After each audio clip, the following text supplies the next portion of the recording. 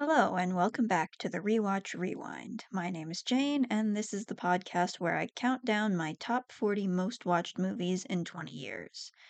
Today I will be talking about number 38, MGM's 2001 comedy Legally Blonde, directed by Robert Luketic, written by Karen McCullough and Kirsten Smith, based on a novel by Amanda Brown, and starring Reese Witherspoon, Luke Wilson, and Selma Blair.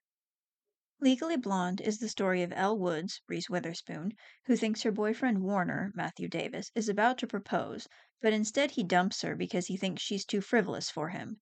So, to prove him wrong, Elle gets into Harvard Law School, which is where Warner is headed.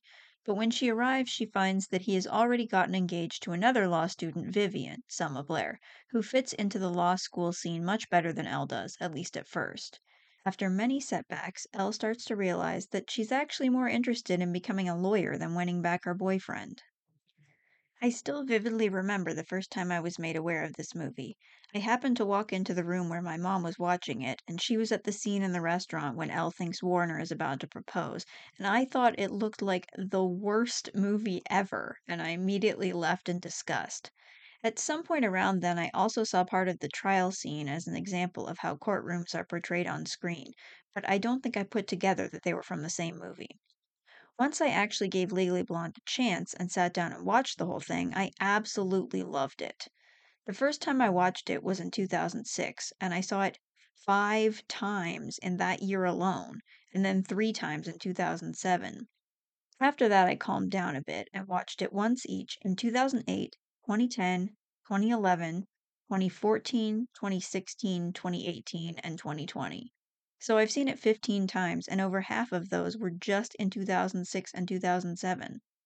I think it's appropriate that my first impression of Legally Blonde turned out to be so inaccurate, because that's basically the theme of this movie. So many people misjudge and underestimate Elle, and she proves them all wrong in an extremely satisfying way, just as the movie turned out to be far more intriguing and powerful than it appeared from that one out of context scene.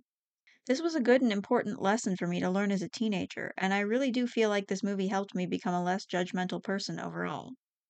Given my emphasis in the previous episodes on how much I love that Mary Poppins and Emperor's New Groove don't have romantic storylines, it may seem strange to immediately pivot to a romantic comedy. But Legally Blonde is no ordinary rom com. In fact, I'm not convinced it even is a rom com. Though the story begins romantically, with Elle focused on marrying Warner, as it progresses, the romantic aspect becomes less and less important. Watching Elle realize that she doesn't have to just be the trophy wife of a successful man, which was the only future she'd been able to see for herself before, is beautiful. And while there are some romantic elements to the rest of the story, the movie places just as much, if not more, emphasis on friendship than romance, something I personally would love to see more of. From the very beginning, even when Elle thinks she's getting engaged, we see her surrounded by her sorority sisters. And after the breakup, those same friends help her work on getting into law school. They don't really understand her struggles once she's there, but two of them do show up to her first trial, which I love both because they're very funny and because it shows that you don't have to fully understand a friend to support them. The first close relationship Elle forms after moving to Harvard is a friendship with manicurist Paulette, played by the fabulous Jennifer Coolidge. Granted, a significant part of their friendship involves dating advice, which I don't love. I think my least favorite part of the movie is the whole bend and snap scene. It just never made sense to me. But there's a lot more to it than that. Elle helps Paulette get her dog back from her ex, and Paulette helps Elle gain confidence in her new role as a law student.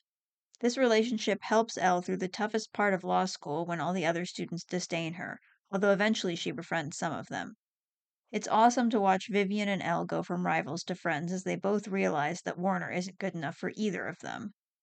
Elle also befriends David Kidney, Oz Perkins, again initially by helping him get a date, but their friendship soon progresses beyond that. Also, fun fact that I just relatively recently learned, Oz Perkins is the son of Anthony Perkins, as in the Anthony Perkins who played Norman Bates in Psycho.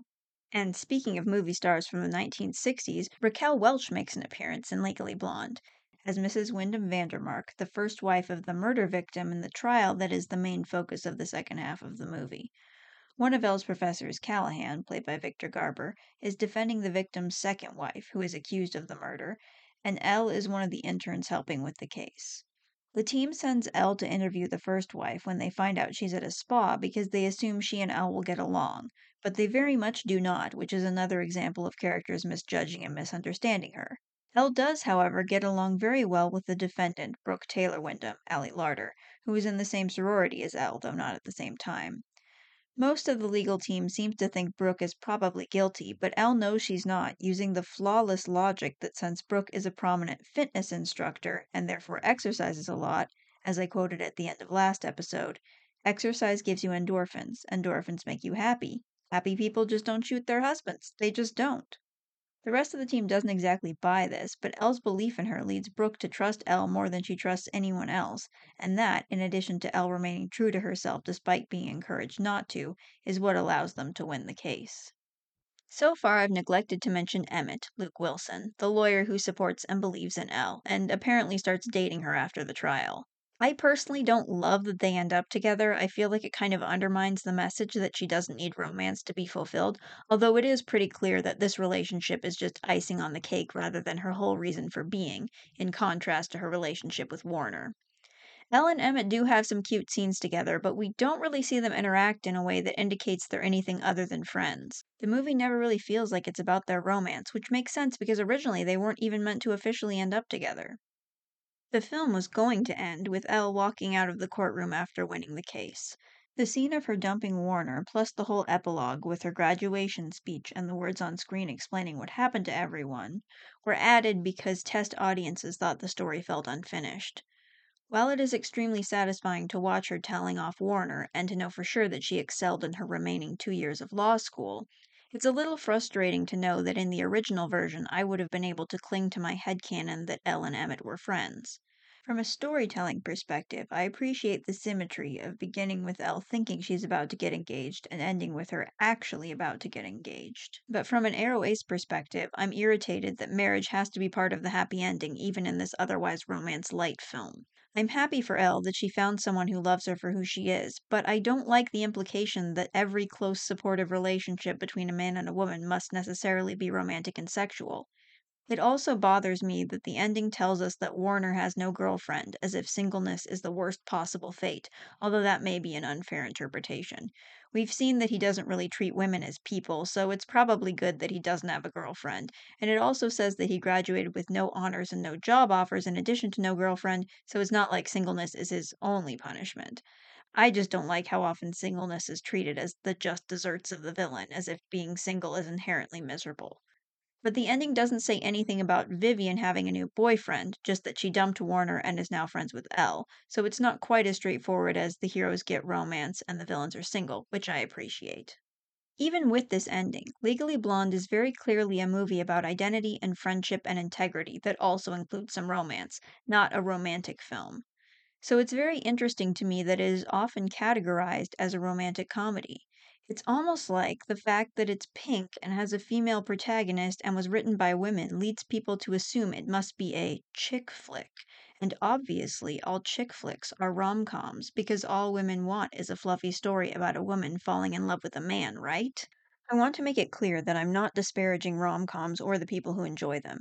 What I'm criticizing here is the all too common practice of shoving rom coms along with any other movie marketed toward women into the same inferior category.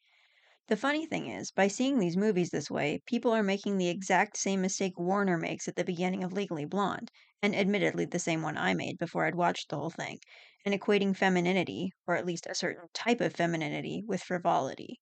But just as Warner turned out to be the loser when he dumped Elle, people who dismiss this movie are missing out. It is delightful and powerful, and Reese Witherspoon's performance in particular is fabulous. Her comedic timing and sensibilities are flawless, and the feeling of watching her in the courtroom after Elle takes over the case, start off floundering and unsure of herself, and then seeing that light bulb go off when she figures it out is so elating. A big part of what makes that moment so satisfying is how realistically and sympathetically Elle has been portrayed throughout the movie.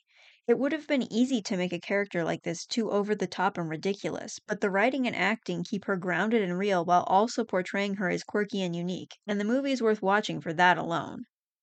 However, I must say that certain aspects of Legally Blonde have not aged particularly well. For example, it bothers me more and more that, with Brooke's alibi that she doesn't want to reveal, They get so close to addressing the harm of placing impossible body standards on women, but don't quite go there, portraying Emmett as unreasonable for pointing out that she made her fortune by telling women that they're too fat. The movie also has a few gay characters, but the representation leaves much to be desired, as one might expect from a film made in the early 2000s. They're basically reduced to stereotypes, and the public outing of a gay man against his will, based on his knowledge of shoe designers, is played for laughs. Although, while outing someone is horrible, I would argue that lying about sleeping with someone to get them wrongfully convicted of murder is worse, so it's complicated. But, like forcing the happily ever after to include romance after emphasizing that romance is not the most important thing, the movie again undermines its own message here. It's odd that it puts gay people into stereotypical boxes when the whole story is about how people are so much more than the way society sees them. As a queer teen who didn't know I was queer, just that I was somehow different from most of my peers, it was incredibly satisfying to watch Elle learn that she didn't have to fit into a pre existing mold and could just be herself. But in some ways now, it kind of feels to me like it's saying, be yourself and don't care what other people think of you, as long as you end up in a heterosexual relationship. And I don't love that. So that's probably part of why I don't watch it as much anymore. But I don't mean to imply that these problems completely ruin the movie. It still has a lot of great moments, and I would still recommend it. I should also mention that I've never read the book this movie is based on or watched the sequel, and I've also never seen or listened to the musical adaptation, so it's possible that some of these issues might be at least somewhat rectified in one or more of those versions. Overall, despite its flaws, this is a movie that encourages people to embrace the parts of their identity and personality that others dismiss, and that was a message I desperately needed to hear as a teenager. There are certainly other movies that portray this even better, but Legally Blonde happens to be one that I latched onto, probably at least partly because I had such low expectations and was then pleasantly surprised. Thank you for listening to me discuss another of my most rewatched movies. Remember to rate and leave a review if you want, and subscribe or follow to hear more. Next up is another movie I watched 15 times while keeping track that is only 2 minutes longer than this one, although unlike Legally Blonde, I had seen it multiple times before 2003. As always, I will leave you with a quote from that next movie. Life is pain, Highness. Anyone who says differently is selling something.